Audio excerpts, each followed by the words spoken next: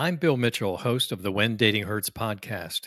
Let me take a minute and tell you about Zencaster, the company I've recorded with for over 2 years. I also use Zencaster to publish my podcast, and I can use them for editing everything a podcaster needs to create a podcast. Podcasting grew exponentially in 2021 and 2022, and it's not slowing down. In fact, podcasting advertising was the fastest growing channel in 2021. Why am I telling you this? If you're interested in investing in Zencaster, go to wefunder.com/Zencaster or click the link in my episode description to claim your slice of the future of podcasting. 15% of all active podcast creators, including me, are already using Zencaster. Go to wefunder.com/Zencaster. Zencaster is spelled Zencastr.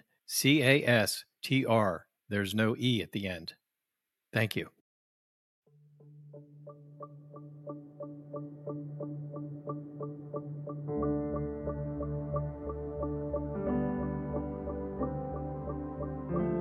I'm Bill Mitchell, and this is When Dating Hurts, a podcast dedicated to my daughter, Kristen, and all women taken from us before their time by the epidemic known as dating violence. I will speak with authorities in domestic violence, law enforcement professionals, families of victims and survivors themselves. Recently, I was contacted by Lauren. She's around 30 years old. She wanted to tell her story on this podcast, and you will hear it. Lauren fell in love with a guy named Max while in high school. She didn't know what she was getting stuck into. Abusive guys like Max become well practiced at how to manipulate and groom their targets. Lauren mistook Max's advances as love. It was not. Max knew just how to reward and punish Lauren during their tumultuous relationship. Let me add, like so many innocent young women, Lauren stayed in this relationship way too long. When it mercifully ended, she went on to meet a man she would marry. You will hear how that turned out as well. I want Lauren to tell her story. Here is our conversation. My sophomore year of high school, I guess we're going for a little bit before then, so I was living with my mom and my sister, who was 2.5 years older than me. So there's no dad at home? Is that what you're saying? Yeah, so my parents got divorced when I was 7. Okay. And so my mom, my sister, and I moved a short distance away. And it's you and your sister, and that's kind of it? Mm-hmm. So I can see when you say that your sister went off to college, then that really tightened up who's at home, and Yes. then you lose your aunt. Now, was it the same year, the same sophomore year that your aunt passed, or did she die? Wasn't. It was earlier, but I felt like that was kind of like my moving into, slightly more grown up, kind of just grappling with the reality of loss and I don't know, yeah. Important people in your life getting away, that's always hard, especially when it first happens, depending on your age and their importance to you. So Exactly. totally understandable. And it was my father's sister, and there was some strain there. I loved my dad very much, was very close with him, but with divorce, there's always a trickle effect of what happens, and so there was already some distance. And then he also had a small family, so losing her was just like one more piece of a loss of him. Really, Mhm. it felt like. Mhm. Yeah, so my sister had just gone off to college, and so it's my first year ruling the school alone. So now I'm a sophomore, and I had been enjoying school sports. I played lacrosse and volleyball.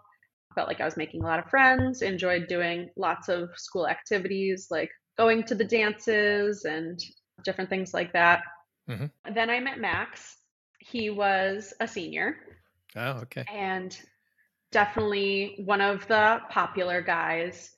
He was really tall. He had these incredibly piercing blue eyes, Mm.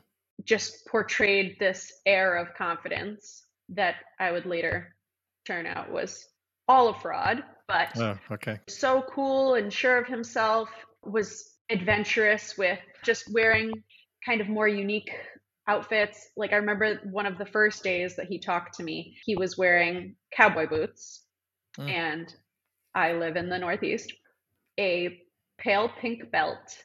It was just like before guys would have ever even considered wearing pink. This was not when it first popped on the scene. And I just remember thinking, wow, he's so sure of himself, looks so interesting. And I just wanted to get to know him more. And of course, his cuteness helped a lot in that department. Yeah, I just was thrilled that he was paying me attention because I was so young, and it was just like I had just noticed him walking down the halls and been like ogling at him as he walked past, and with seemingly no awareness of me whatsoever, until one day there was. What was the first meeting? Do you remember? I don't remember it exactly, but I do remember that day, and that outfit was kind of, he was walking down the hall with me, and I just remember even just all the silly little kid stuff of just feeling so like proud and excited to be like seen in the halls with him, and he's just asking me so many questions about myself and already making plans to do something outside of school. With you? hmm Yes. And Okay. I'd say that my mom was like fairly strict, early curfew, and kind of wanted to know who my friends were, who I was hanging out with. Hmm. So I don't know, that even as a teen, that seemed like quite forward of like, oh, we're going to hang out just me and you right away. So actually, no, now it's coming back to me. So then we went to just like this random baseball field in town, but he pulled out all the stops to impress me. There was like a dirt mound, and he just like ran up on it and did a backflip. Oh, It was just like, okay, cool. So you're in cowboy boots and you're doing backflips. What other talents do you have?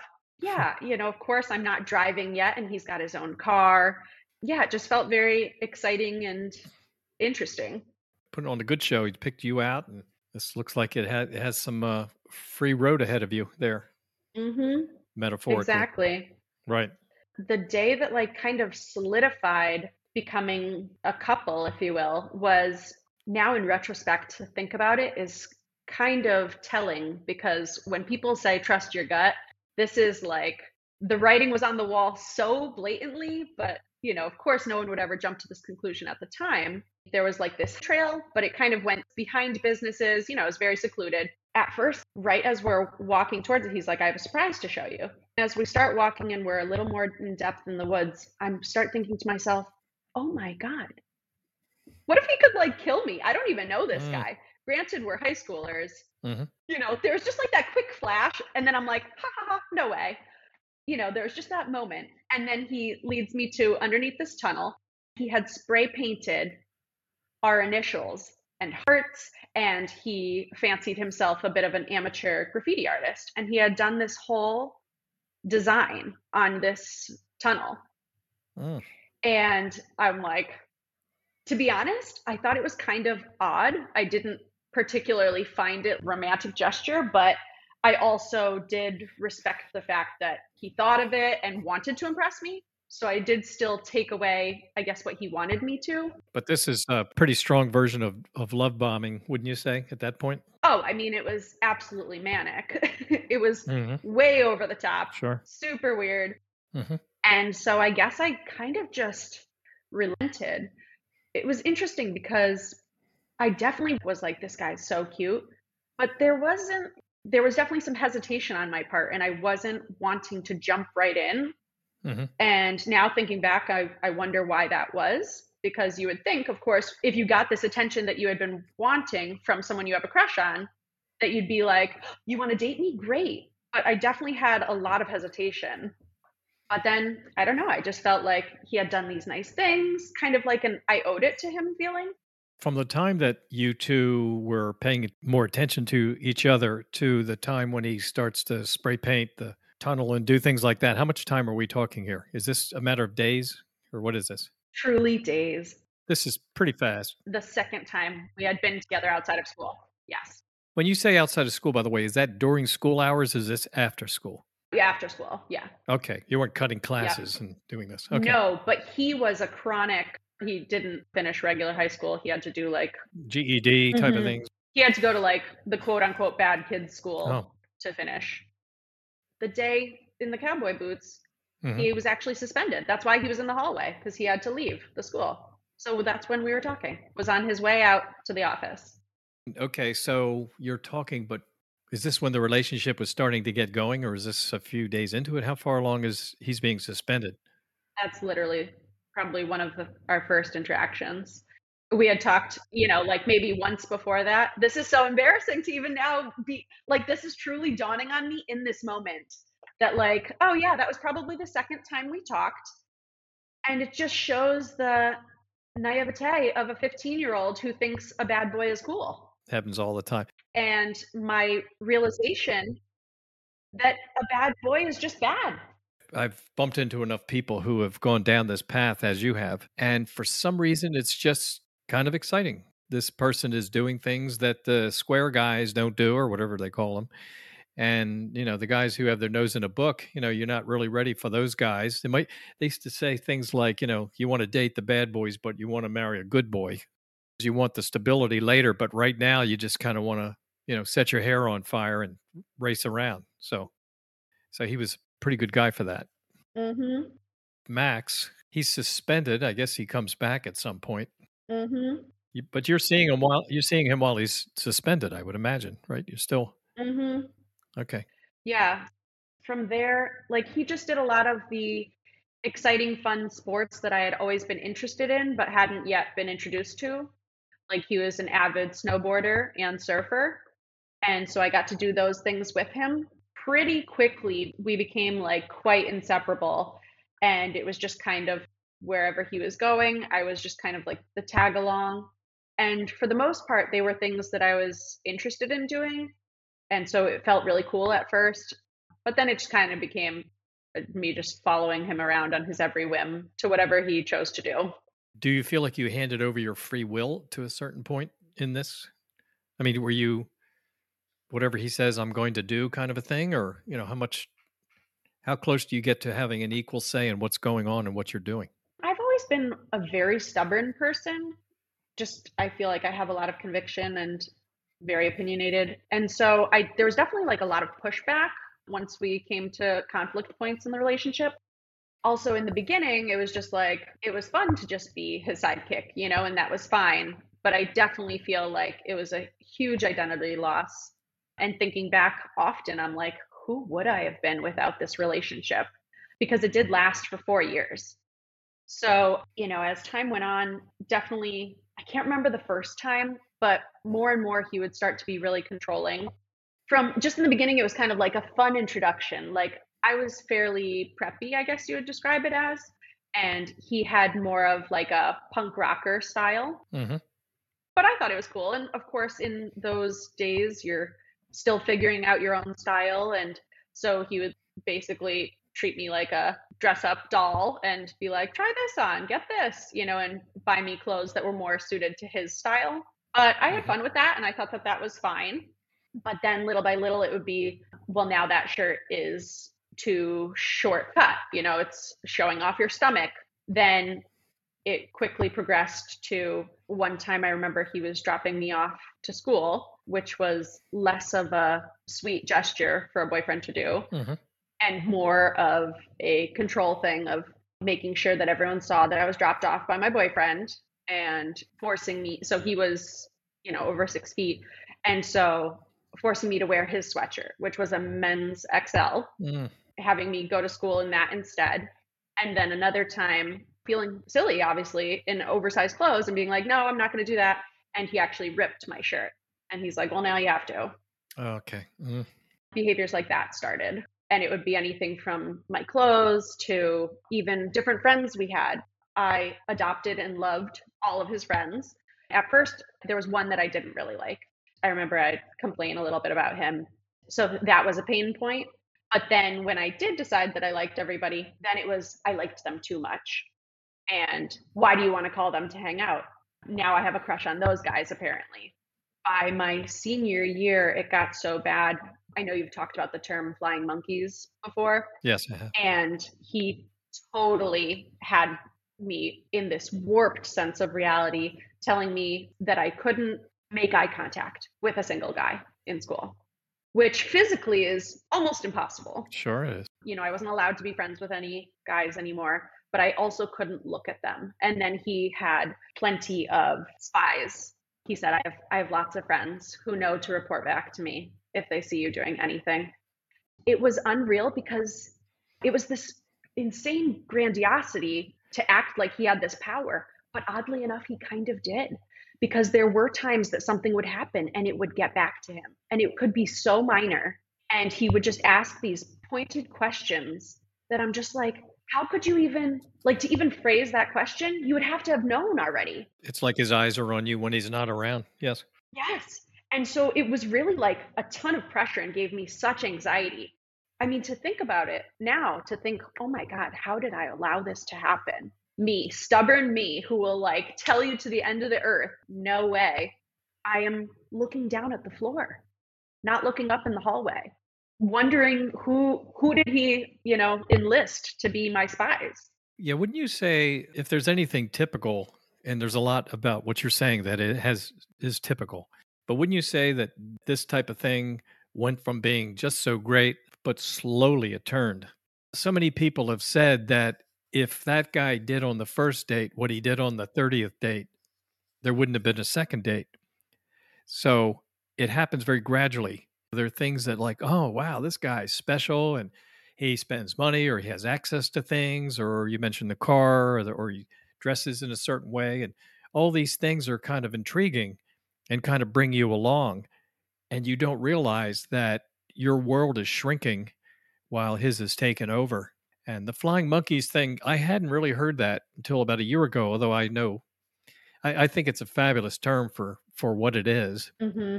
based upon the Wizard of Oz and the witch sending out the flying monkeys. And Totally. but it is so interesting to me and insidious how it works. It's really no different from the lead bully and his guys. His posse sends out to do all this stuff while he's kind of Hmm. back there, and they're like you said, reporting in to what you're up to. And so I guess one thing I was wondering, when he's dropping you off at school, what's he doing during the course of a day while you're in a classroom? So at this point, he's at the bad kids school, which you apparently it's optional to show up. So he was not really attending school on a regular basis. And then later on, he was out of school because he was older. So when he was suspended, was he out for keeps?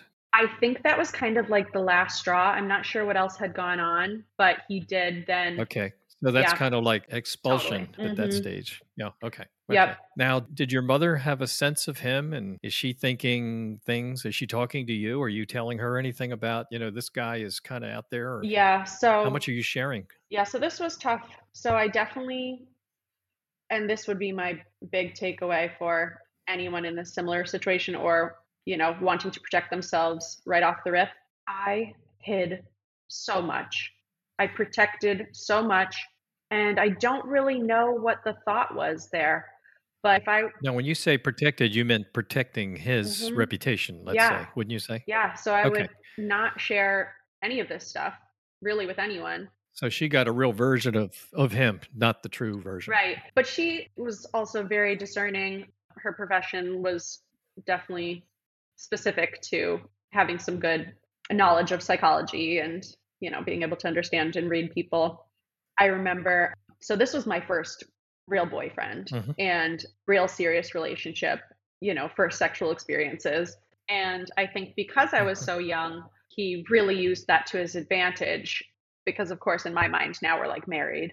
So I do think I protected him because I was planning to stay with him and I didn't want anyone to look down on me or dislike him. But definitely my mom could read people pretty well and she was definitely concerned.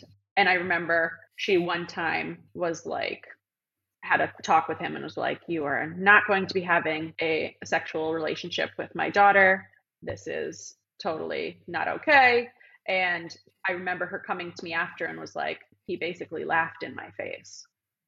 At that point, it was Mm. very clear. I mean, he was disrespectful to her, me. I mean, no sense of respecting authority of any sort, from school administrators to the police to whatever. But that was really it with her, I'd say. And then with friends, Honestly, like, I think he just chipped away at them little by little, Did he try to isolate you from your friends? 100%. Yeah. And it became his friends only. But then ironically, like I It's said, interesting. I seriously had just done a couple of podcasts where this identical things, same kind of things yeah. happen. It's just incredible, And I think, how these things just follow. yes, and I think for me, it's interesting because sometimes people will find a lot of validation in hearing how similar these stories are. And for me, now I'm starting to feel that. But at first, I just felt like, oh my God, you think you're this beautiful, unique snowflake in the world, and that your relationship, no one could possibly understand it. And it's you both are bringing these different elements to the table. And it's just like, no, you're in a textbook narcissistic relationship. Yes. And Good way to put it. Very good. you're just like so many others. And this stuff that you think that they're doing out of love, but they're just so flawed and wounded and you can help them. No, they are just intentionally tearing you down little by little. Yes, they are intentionally. And that was really painful for me to come to terms with that, because it does start to make it feel like everything was fake, that they're not even human. In the 4-year relationship, when do you think the light came on in your head that this whole thing was an illusion? I mean, is it at the very end or year 4 or when do you starting to catch on? I'd say year 2. Year 2. Wow. Yeah, still definitely later than it should have been, Then what kept you in? because I was just kind of sad and lonely when I first met him. I feel like, the excitement swept me away. I was really, it was such a great distraction. But then as more of these behaviors were happening, I was just like, this is not working for me. The number of humiliating incidents were getting to be outrageous and escalating. Can you give me a sense of what one of those would be? Can you tell us? What would be a humiliating incident in your mind? So one time, I'm trying to decide between the two worst. God. So one time we were going out with a large group of friends swimming, Mhm. and there's probably about 30 people.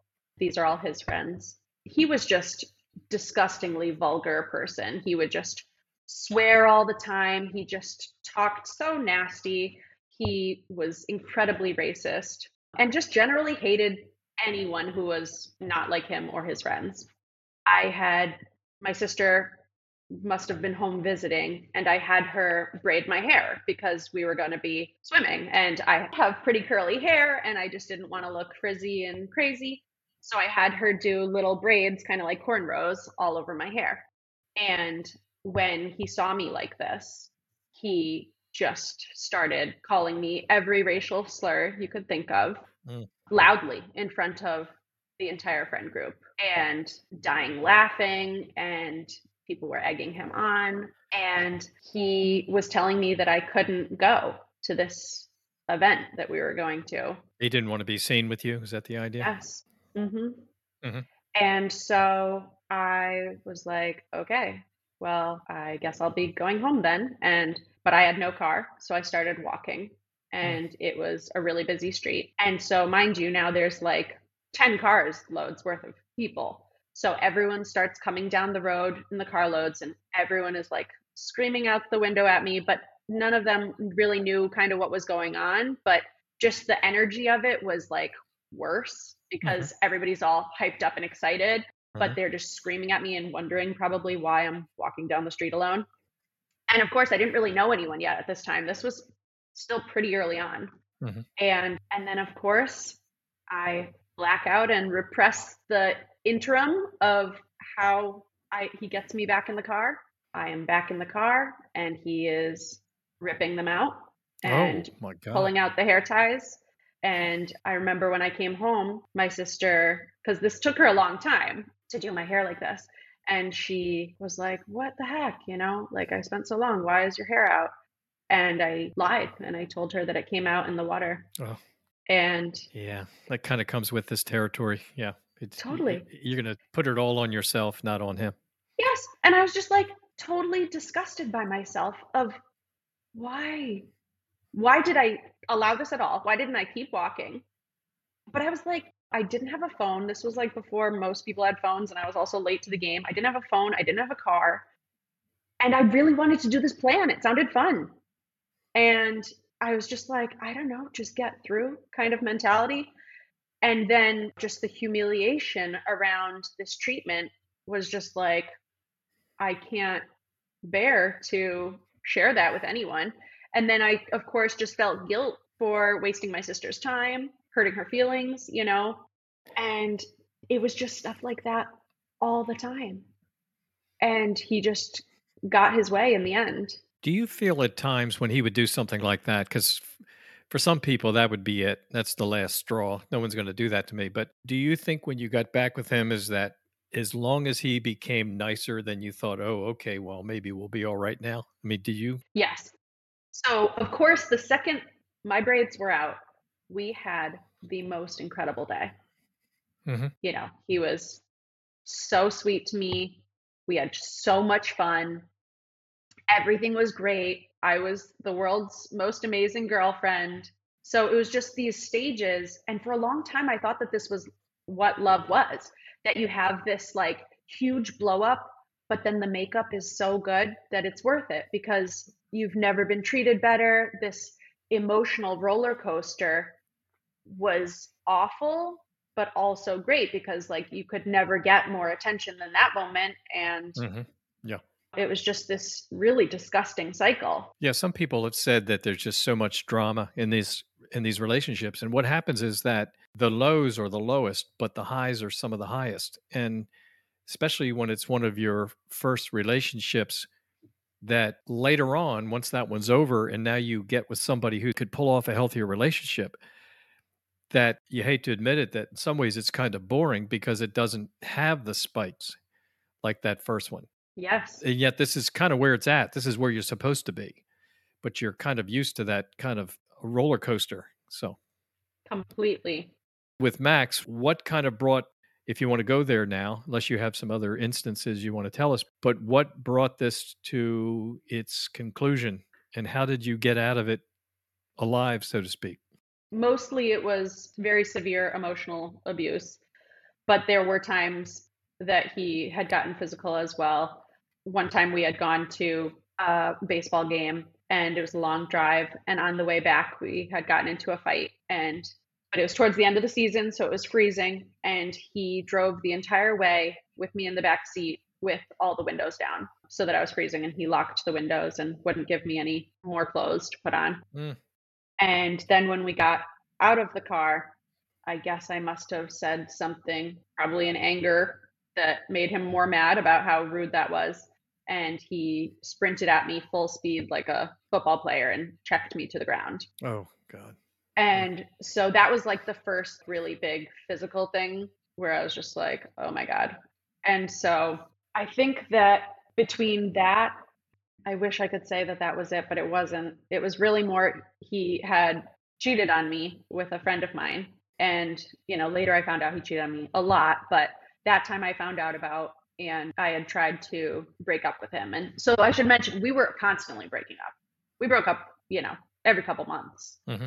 after things like this. So I would like try to do right by myself and call it Hmm. quits. Do it without him. Yes. hmm But honestly, he would come for me so full force that it was like so exhausting to escape him. And of course, piece of me, like I loved him. So I wanted to believe the things he was saying. So I just allowed it. But also, he truly wouldn't let me get away.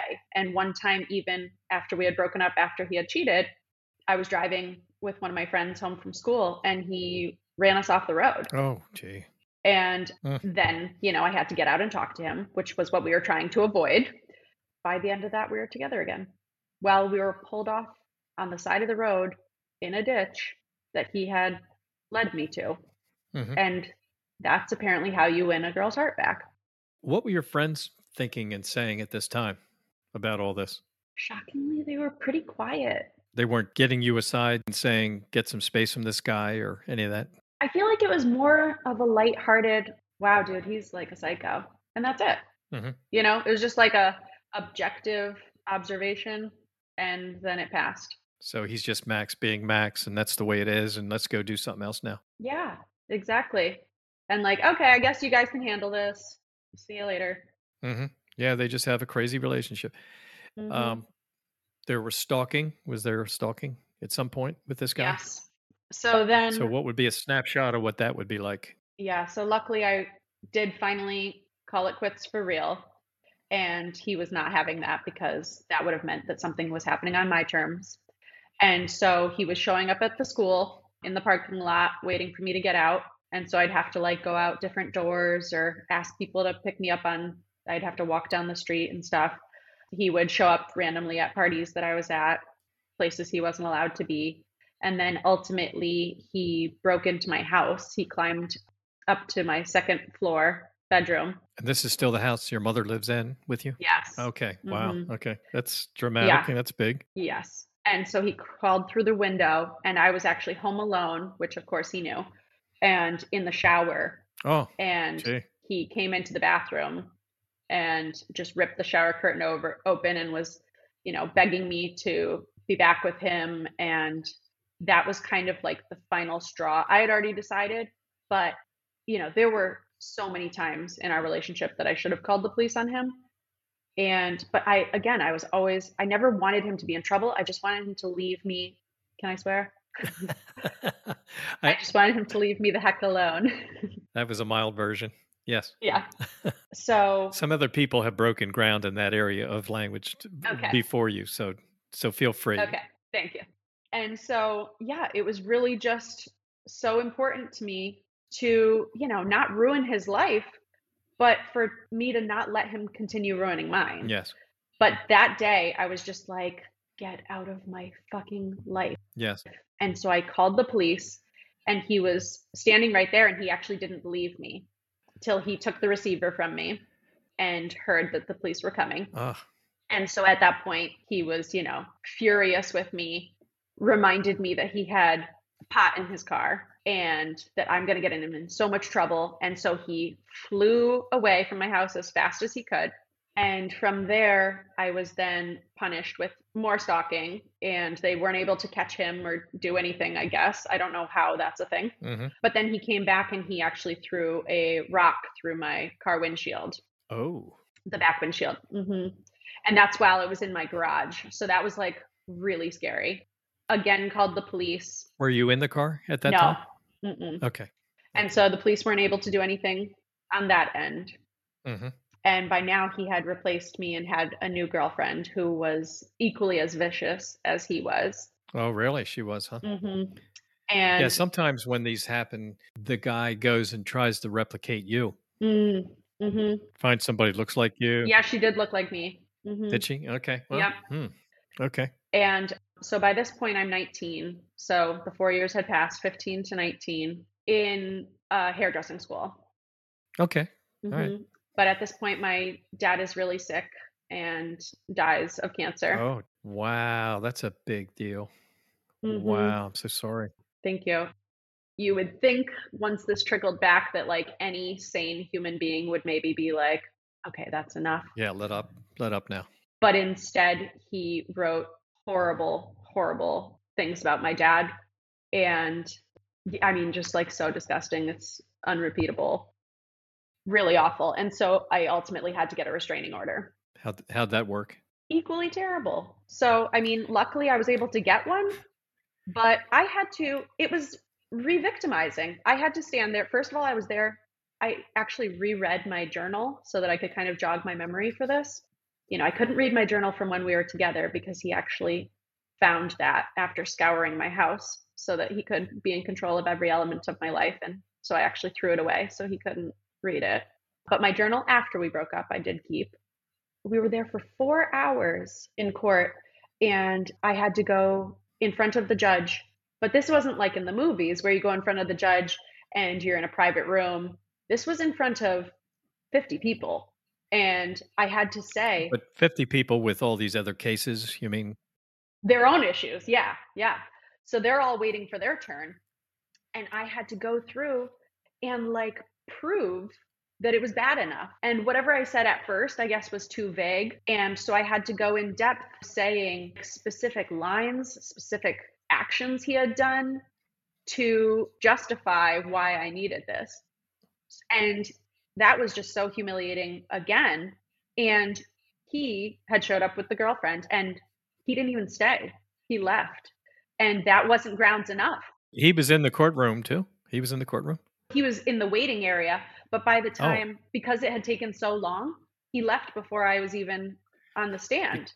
because I thought when people went to get restraining orders, you'd kind of go on your own and you'd kind of say, here's what's going on, all that. And the judge would issue it and then someone would serve it. So the guy wouldn't even know it's in process and it's going to be coming his way someday. But You would think that would be the much safer thing. It made no sense because it's like, okay, I feel that I'm in danger. So let's have these two people meet up, know exactly where I am. So I don't, but who let them know that you would be there? he had to like argue his case or something, I guess. Oh, Yeah. So he was alerted by the court, but you did get the paper anyway. but I did get it. Yes. And then someone else served it, I guess, not Hmm. you. Okay. Right. Yep. And it did no good anyway. It's just a piece of paper. Of course. Yep. Yeah. I've only heard that every time I've heard about a restraining order. So Right. I'm not a big fan.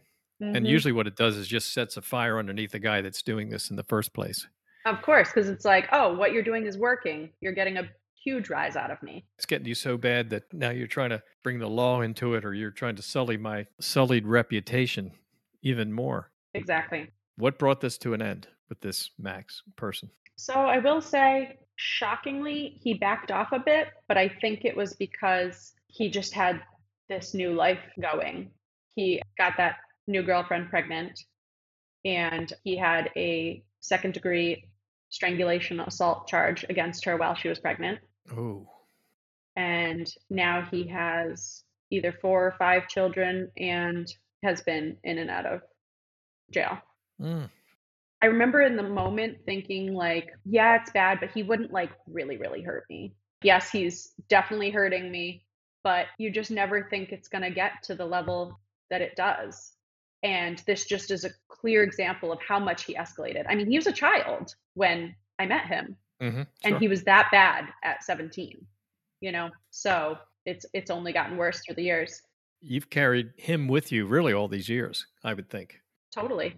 That experience stays with you. You take that the distance, right? Hmm. And it's horrible. I hated how much it defined me. It owns you. It can own you. He eventually gets out of the picture here. And so then what?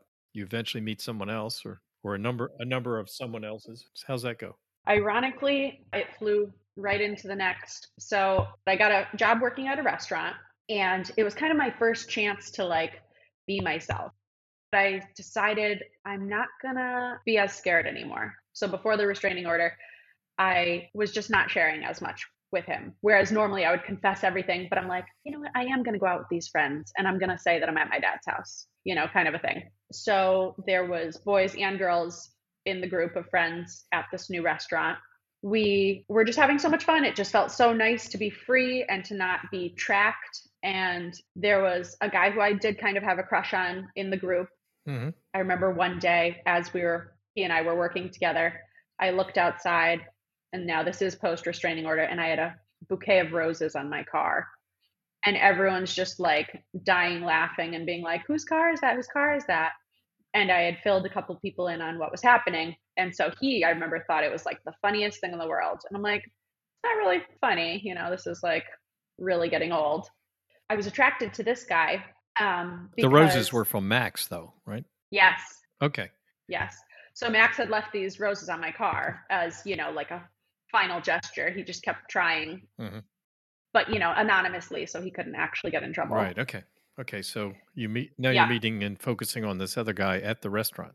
Yes, Okay. exactly. And so Ryan seemed like he was like an exact opposite. He seemed to really have his life together. He was at this point probably similar age to Max, but he lived on his own. He wasn't supported by his family.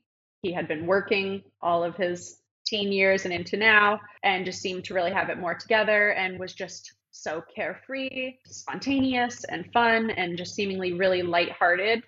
It was almost to an extreme extent of being like rather aloof, where I'm like, oh, he's not even like that interested in me, which was appealing in comparison to this obsessive man who just would not leave me alone. Right. And so a little bit of him playing hard to get was fun instead. And so I'd say the first day that I met him, I remember they had just done a work competition of kind of like superlatives. And he comes up to me and he goes, "Hi, I'm Ryan, and I just won Most Fun to Work With." And he just had this charisma. He was just like so cool, fun. He was cute, just came off with such confidence. And I'm just like, that guy is awesome. I want to hang out with him more. The first time we hung out, his apartment was spotless. Everything was white. I remember it was like a hotel. I was like, oh my gosh, this is a 23-year-old guy with a white hotel like apartment. I'm like, jackpot. This is amazing. Like, he is an adult. That's what an adult means. You're doing everything great. This is a big upgrade for. Oh, yeah, totally. Yes. Honestly, we had so many fun, blissful years together of just having, we would always say, we actually had that moment that you were just describing of like, is this boring or is this just healthy? Because he had told me he was coming out of kind of a psychotic relationship too. So we're like, no, I think this is just like what normal relationships look like. It's okay to have a day where, like, oh, this is kind of dull. And that's how lovely to have a dull day, you know? Nothing explodes. Yes. Exactly. I'd say we would always do so many fun things and have a blast. And we had so many similar interests. And there was none of the jealousy stuff. I maintained a large group of male friends that he just fit right in with, had no problem and no issues with any of that. Good. So then it was, it all seemed so great. And when we had been together about 7 years, he proposed. 7 years. And so we always joked we were the slow cooker of love. We put it in 8 to 10 years later, it's looking good, we're ready to go. And so it just seemed like I was not about to make a mistake. I really wanted to give it sufficient time to know what I was getting into. And that felt so great. And it seemed like all of our goals aligned and we were supporting each other, and it was wonderful. And we got married, and it stayed wonderful. There were definitely little things that I could always tell that were off, but again, kind of wounded puppy stuff. I could tell his family dynamic was a bit neglectful and not out of a lack of finances. They were quite well off, but just, left him to his own devices. And so I could tell he always needed to be babied. He was the baby of the family, and he just really, if he was sick, you had to coddle him. If something went poorly, you had to make sure he was okay. But that was okay. I liked taking care of him. I liked helping him. And I thought that it was reciprocated at the time. And so I'm like, that's fine. And then we decided it was time to have kids. I've always thought that I was put here on the earth to be a mother. I couldn't wait to have kids. We had our first daughter. We were just in absolute bliss and just loving her. And I mean, it was really so long of things going really, really well. And then when I had my second daughter, it was at first, before I did research, I would have described it as he kind of had a mental breakdown. Oh.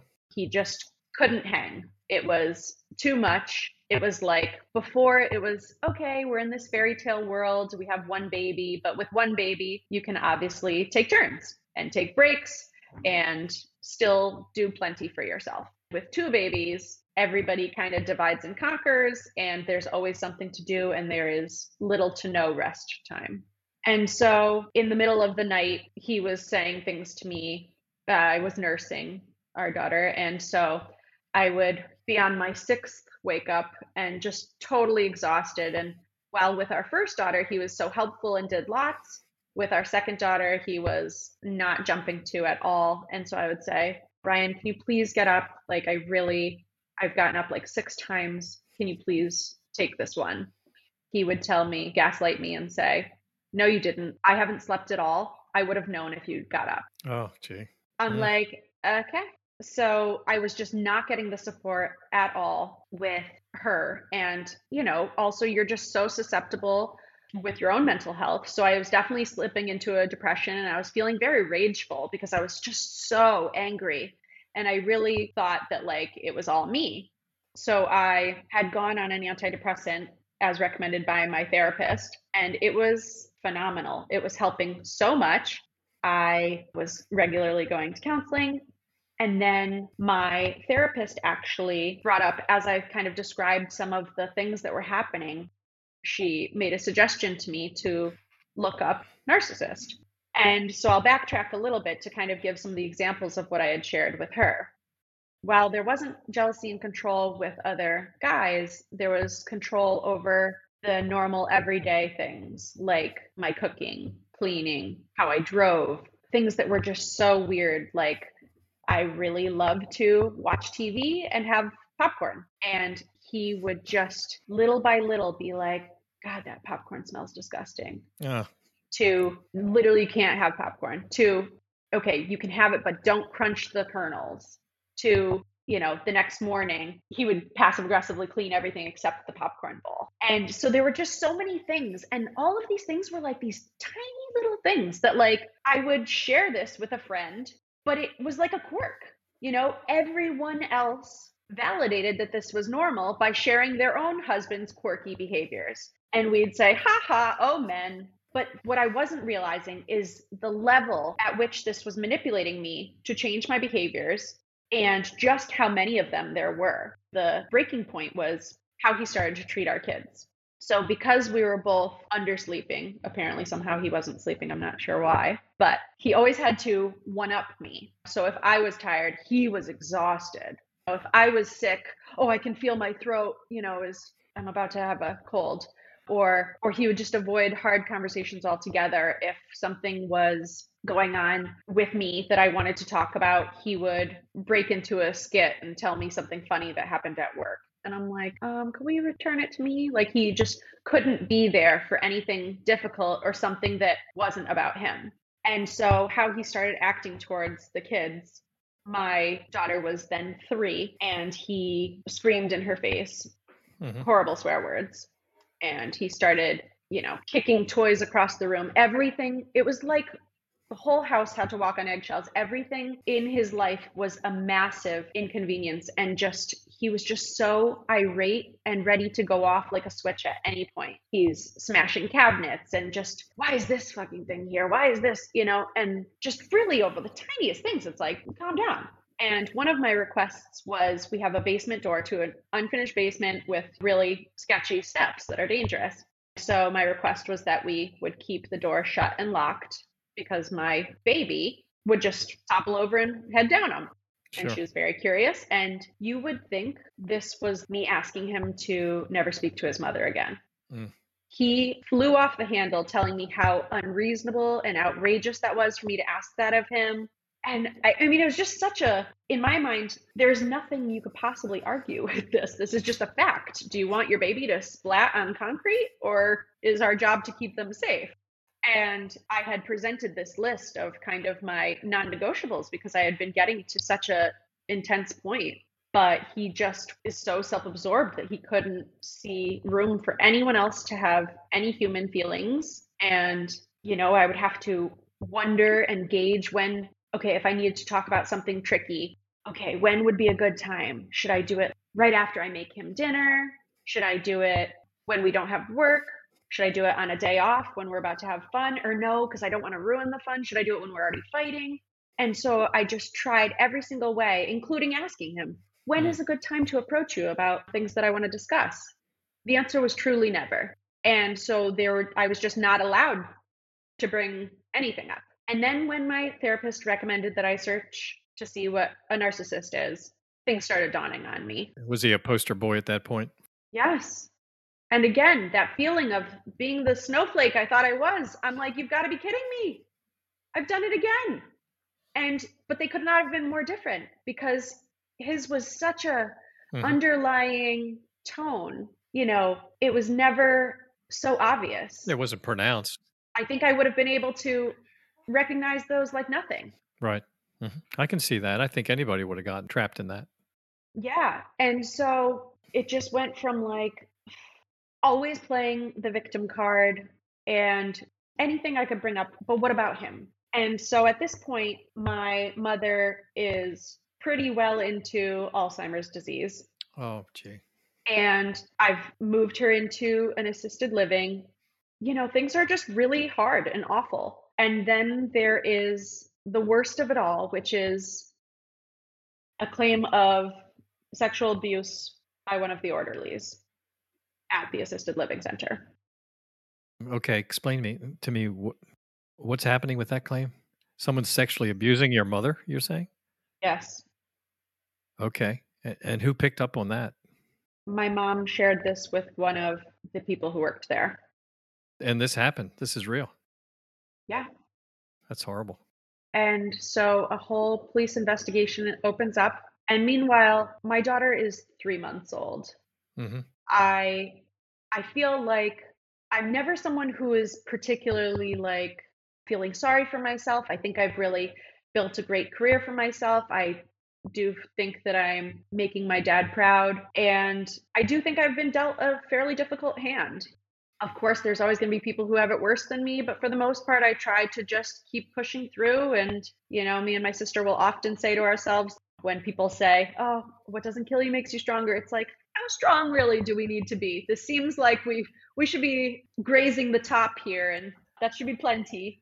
So, just all of this stuff is coming to a head. I've got this raging postpartum depression, which turns out is probably more about my husband than my baby. Mhm. And then this happens with my mom. As I'm looking at the description of narcissist, I'm just losing my mind because he is checking every single box. I think for someone who's in a healthy relationship, if someone told you to Google that, you'd be like reading through and you'd just be like, okay, why did someone tell me to read this? But for me, it was, why is this person describing my husband? It was just so spot on that it immediately felt like a death sentence to my marriage. All the advice said, get away and right now. When you saw the definition at that point in the relationship, it's understandable. But when you look back, if you went in reverse 5 years, 10 years or so, more towards the beginning, would you still have matched him up with all the boxes? That's the thing. So I've been spending a lot of time trying to do that.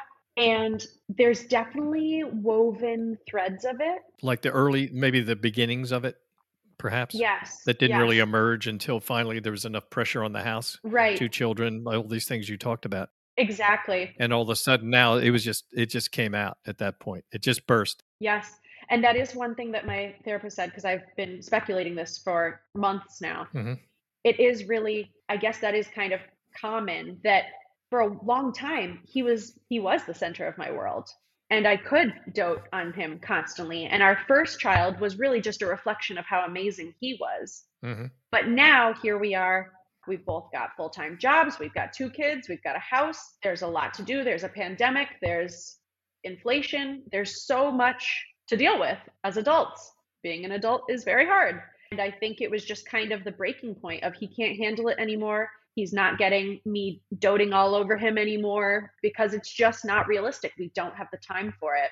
There are things that I think the more distance I get, more will come to me that will reinforce this. Mhm. Because my sister gave an example from so long ago, before any kids, early on in dating, that I never would have recalled in a million years. And that was, we had gone out to a really fancy seafood and steak restaurant, and it was my birthday, and my mom was paying for all of this.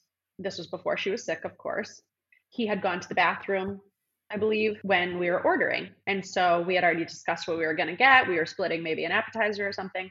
And so I was placing the order to the server. And I said, you know what, we're going to have this and we'll be splitting. And I guess when the server left the table, he turned to me and said, don't ever fucking emasculate me like that again. Uh, For my family to hear on my birthday at this upscale restaurant, I have no memory of this.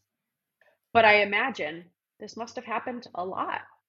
And I just was so used to abusive language that in comparison, that seemed minor because I had truly flowed straight from Max to Ryan. mhm. And one of the big ones, I had to, so because of my aunt actually, who I lost to colon cancer, I have to get colonoscopies earlier. So even though I'm only in my early 30s, my doctor suggested that I go to get one. Hmm. And so I scheduled it. You have to schedule it so far out in advance, all the fun stuff. Drinking the poison that you get to drink the night before is very lovely. Yes. Oh, yes. So my husband, most normal people would maybe be like, oh, colonoscopy, that stinks. I'm sorry. So he was furious with me. And I couldn't quite tell why. And Wait a minute. Now he's furious because you're going to go get a colonoscopy? yes, yes, it was really Because it inconvenient was to him. inconvenient. Okay. So it turns out that my colonoscopy that was on Monday was the Monday after Father's Day. The day after. So that meant that I would have to be doing the prep work on Sunday, Oh, right. on his day. hmm And so I Ah, said, oh, well, we can still do whatever you like. If you want to go out to eat, I'll happily go and just sit and keep you company. He's an avid golfer. I said, you can go play golf if you want to. We can do something with the girls. We'll make it work. I'm like, I think that I won't be needing to sprint to the toilet until the end of the day. So we should have a good chunk of the day together. Or you can have a relaxing day. I'll pay for you to have a spa day and you can do that instead. Really, share with me what you had in mind for your dream Father's Day, and I will create that into a reality.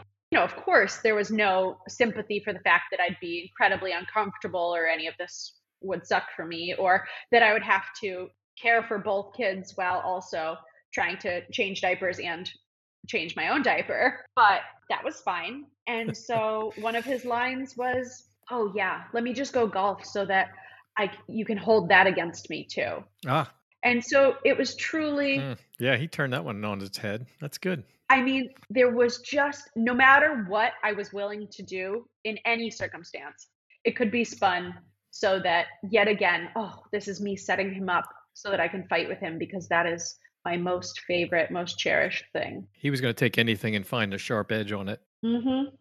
Exactly. This is all kind of recent stuff that you're talking about right now. Now, you were saying you're busy in your own career. Didn't you have your own hair salon? Or I do, yeah. So, yeah, I've got a lot going on. In the middle of the pandemic, I did open my own hair salon and business is booming and I'm so proud of myself. good. That's great. Yeah, I mean, I think that really the straw that broke the camel's back was just that everything in my life really is wonderful. Like, despite the losses I've experienced and some of the hardships, I'm really in a great place. I am so obsessed with my kids. They're so cute. I'm loving being a mother. I'm loving my work. I'm so fulfilled with both. I've decided to really start branching out and making new friends because I was realizing that I really wanted some more deep relationships. I have been going to the gym regularly. I'm really raising my emotional baseline, which is a term that I heard from. Are you familiar? No, I've never heard Oh, that. okay. No, I thought, wow, I've picked up something here. That's great. Yes. My So I emotional actually, baseline. I like that. hmm Yeah, that's yes, through wonderful. some research, I was listening to this podcast specifically on narcissism. That was one of the pieces of advice is to, instead of focusing so much on them, focus on you. And so I've been doing that, really just trying to be my best self. Honestly, as corny or embarrassing as they're supposed to be, I'm loving self help stuff now and just diving in. Who doesn't want to be their best self? It's exciting to me. And I've been, loving this research, It's good for you, but it's good for everybody around you too. of course, except for Ryan. Yes. So where are you with him at this stage? I mean, are you divorced? Are you in the throes of getting divorced or? So, with that ultimatum and that reaction, I said we needed to start with a separation. And at the time, even though it was feeling very gloomy, I thought maybe with some space, Yes. distance makes the heart grow fonder. Maybe I'll be able to let go of some of this resentment and kind of reset, start anew. And if we both kind of rejuvenate ourselves and come back together, maybe we could work at this. Mhm. Within a couple weeks, I was shocked at how much better I felt immediately. Just not having that around the house, I imagine, right? Yes. Yes. It was just like truly, I mean, there's reasons for these cliche terms of weight on your shoulders. I mean, it was just this waiting to kind of crumble into yourself, cringe moment of what's he going to say? What's he going to do? Mhm. What mood is he in? I just was feeling so at peace. And it was just such a wake up call because I'm doing everything, all the grocery shopping, all the cleaning, cooking, caring for my kids, all the laundry, bringing them to school, going to my job, truly doing it exclusively alone. Mm. And it still felt easier than doing it together. And that was just so illuminating. I couldn't believe it was like both so sad and freeing all at once. Where do you think this story is going to go? What do you think is going to happen with him ultimately? So What's the snapshot 3 years from now, do you think? I actually just wrote out my goals for 1 year, 3 years, Oh, 5 years, 10 years. can you share?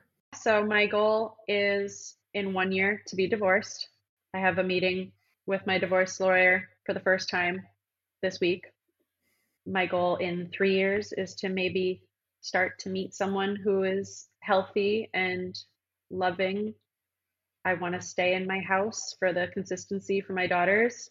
And they go on with more fun personal and business goals, but that's kind of the gist of it. I'm very decided. There was a long time, really like a full year of limbo where I sat with this. So I sat with the knowledge of knowing he was a narcissist, and my therapist had recommended to observe for 6 months.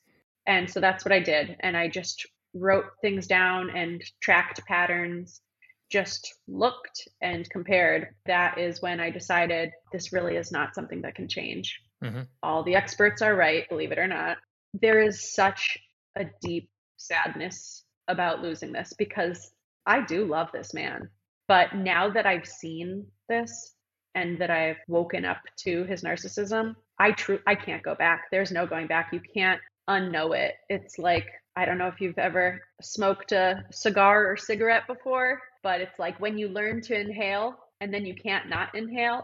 I remember trying to practice with a friend with smoking a cigar one time. And then, of course, the throat was killing me. I'm like, I'm not a smoker. I'm not made out for this. But then I can't do it because I can't undo learning that behavior. And this is pretty much the same thing. I can't unsee what I know. Every time he's still regularly begging for me back, promising changes, doing so many. He gave me the most beautiful Christmas gift.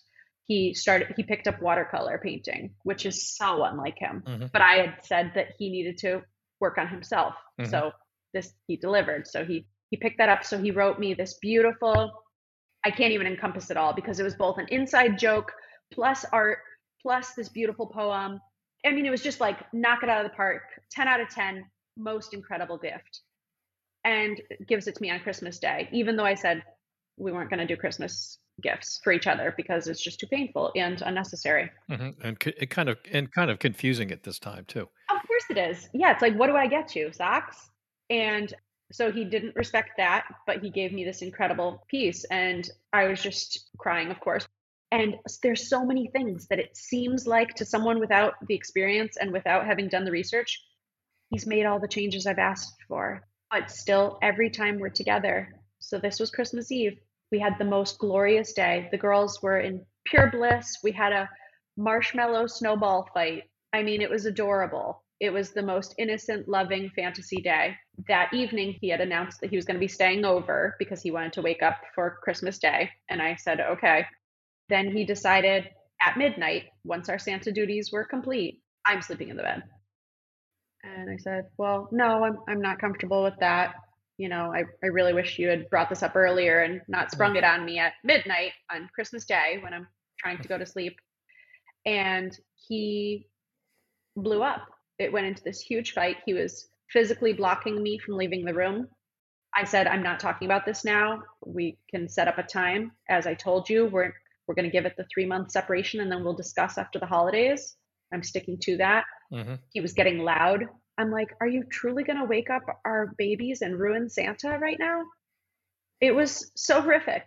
Mm. And to think, but I'm almost grateful for it because otherwise I could be tricked. If he could sustain this good behavior, Yeah, he couldn't pull it off for an entire day. and he could keep me, but he can't make it a Yeah. full day. Yeah. There's always, and sometimes it's shorter and sometimes it's a little longer, but thank God, I truly am so grateful that he shows his true colors by the end of every visit together because it helps me to be strong and to know again and again, no, nope, in case I have a moment of weakness, no, it's not possible. Yeah, you've seen This this is who he before. is. Yes. Mm-hmm. I think you've got a terrific plan.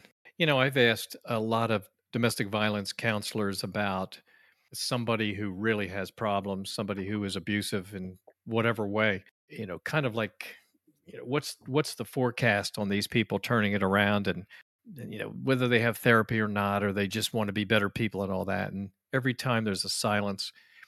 And if I ever get any kind of a number out of anybody, it's like single digit small number percent. It just it's almost like don't even bother. Well, because the whole thought behind narcissism is that they're so in their own heads that they couldn't possibly think that they're the one. He's constantly accusing me of thinking I'm cheating, which is hysterical because Mhm. I am so busy. I don't know where I would possibly fit that in. I am barely fitting in showers right now. And it couldn't possibly be that he is the problem. It has to be some external reason Yes. that is outside of his control. And so, of Yes. course, if you can't see, and I've tried to explain this to him, but of course it will never cut through. But because he can't see that what he's doing is wrong, he could never possibly change these behaviors because he doesn't think they're real. And I think that that's across the board for many people. If they can't acknowledge their own stuff, then there's nothing to be changed. It is sad, it had such potential, but it took a lot of years for it to unpack itself, but now you know what's in there. Hmm. And I think your outlook, I think your plan is terrific. I would just be careful and be safe. Have you had conversations with domestic violence counselors or anybody at any of those places? Yes. So I actually did because, when I was first questioning it, of just like, is this really? So I had called the domestic abuse hotline. Good. Oh, you did? The national one. Good. Yeah, I did. Yeah. Good. Hmm. And so at first I was, they're gonna like laugh me off because in this case, it just really, there wasn't much. My example of physical stuff was we were at a birthday party for my niece. So these are 3-year-olds opening presents, and she was trying to get in there and help open, like all little kids do. But this was extremely humiliating for my husband because he has very unreasonable expectations of how a child should behave. But instead of him just letting her, pulling her away or saying, let her open it by herself or whatever he wanted to do, he's kicking me in the back Oh, for no one else to see, but in front of everyone, kicking me repeatedly in the back and saying, make her stop, like this under his breath. And he is just getting increasingly enraged. I'm just describing what I think are just kind of tiny things, but I was protecting again, and I wouldn't share any of these details with people because he made it seem like such a betrayal. There are problems. It's not anyone else's business, or because we have the same friends, it would get around to our whole friend group. So it was like I had no trusted confidants to share with. And as a result, it just gets worse and worse without you really realizing because it's these really subtle shifts. I just commend you for staying yourself the whole time, just being yourself and not succumbing to all this and putting a big emphasis on keeping yourself straight and your daughters too. I remember our kids when they were little, and it's a huge responsibility. It's one responsibility in life you can't shake off. So do you have anything you want to leave us with? Any advice you want to? I think I'd just say from early on, this is how I plan to approach a new relationship whenever I'm ready for it. Yeah, that's good. That I will go into it, and any of the littlest things, I am just going to open up the discussion to give feedback to any of my friends, whether it's something as small as he didn't open the door for me or he said this and I thought that that was odd. I just want so much outside perspective, and I would advise others to do the same. Don't protect, don't cover for them, because the second you do, you lose any additional outlook on what's going on. And obviously, anyone you're talking to is someone who probably cares about you and could give you that insight to be like, no, that's more than a little weird, or that seems very off. And to just not run with that and excuse behaviors, especially if you're seeing them early on, because those are the early on behaviors we get. Like you say, it's not like you're getting punched in the face at the end of your date. You're just getting a little underlined jab. So I'd say that that would be my biggest takeaway. If you would have given attention to somebody explaining warning signs, here is an unhealthy relationship. Here are some of the traits that go with it. Had it been at least put out in front of you, maybe a few times, maybe a couple times a year from sophomore, junior, senior year, high school, if they're put out there, then maybe some of it sticks, or maybe, as you well know, you may not see some of these things emerging from a boyfriend, but one of your friends might and say, "So you remember that health class where they're talking about the warning signs? What is that? Abusive relationship or some domestic violence thing?" And you might wake up and go, "Wow, that is true." A lot of the things that they talked about jealousy, isolation, where you start to realize this person has put down every one of your friends and your friends have kind of been pushed out of the picture. He doesn't like your friends. So, okay, I guess we have to avoid them. And whatever that list is controlling stuff. It's the guy that takes your cell phone when you're not looking and starts looking through who you've been texting with. It's just all these things that maybe don't seem hugely big unless they happen all the time or if they make you uncomfortable all the time. And like you said too, which I'm glad you did and shared, you find yourself blocking and tackling for this other person who's doing all this stuff. You're making the excuses, you're cleaning up the mess for that other person. And I think that the more that is talked about, the better it will be really for all of us. You've been through the ringer 2 really bad times. Your antenna is about as up as high as it will ever be Mhm. for anybody about whatever that possible next relationship will be, and that you will call that person on it immediately. And I think potentially they wouldn't even earn that response. Maybe I just identify those behaviors and be like, "Nope, you're checking too many boxes." Yeah, You that's know? right. Like I feel like I don't want to be so guarded that I'm blocking out everyone, but I do feel like the upside to recognizing them early is you're not invested. You don't have kids, you don't have a house. Maybe you're not even in love yet. And that's definitely going to be the easier time to cut it off. Yeah, you'll be a tough sell on the next one. I can see. You really will. I know. I hope so.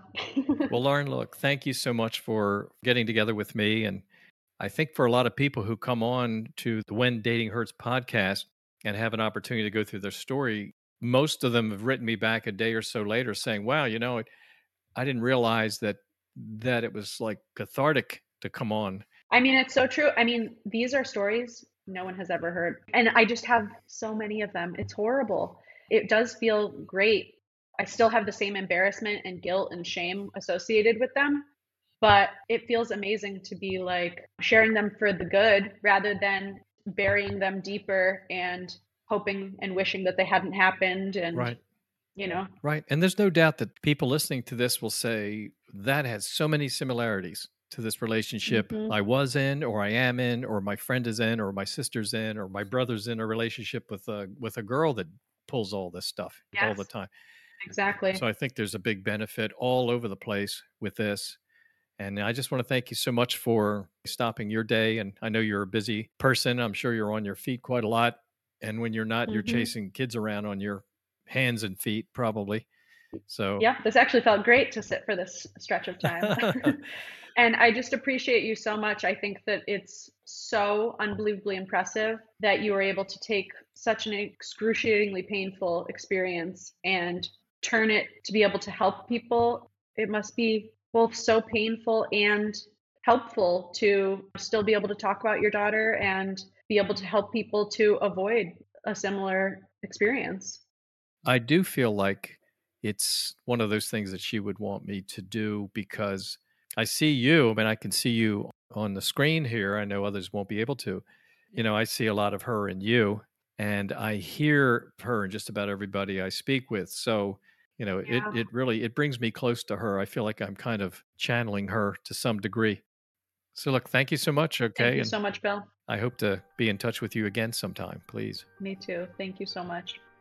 I'd like to thank my guests and my listening audience for their support. It is clear our listeners look for and place survivor episodes above all others. They get caught up between the forces of good and evil, all the time pulling for the moment a victim becomes a survivor. I am open to other victims and survivors who want to join with me on the When Dating Hurts podcast.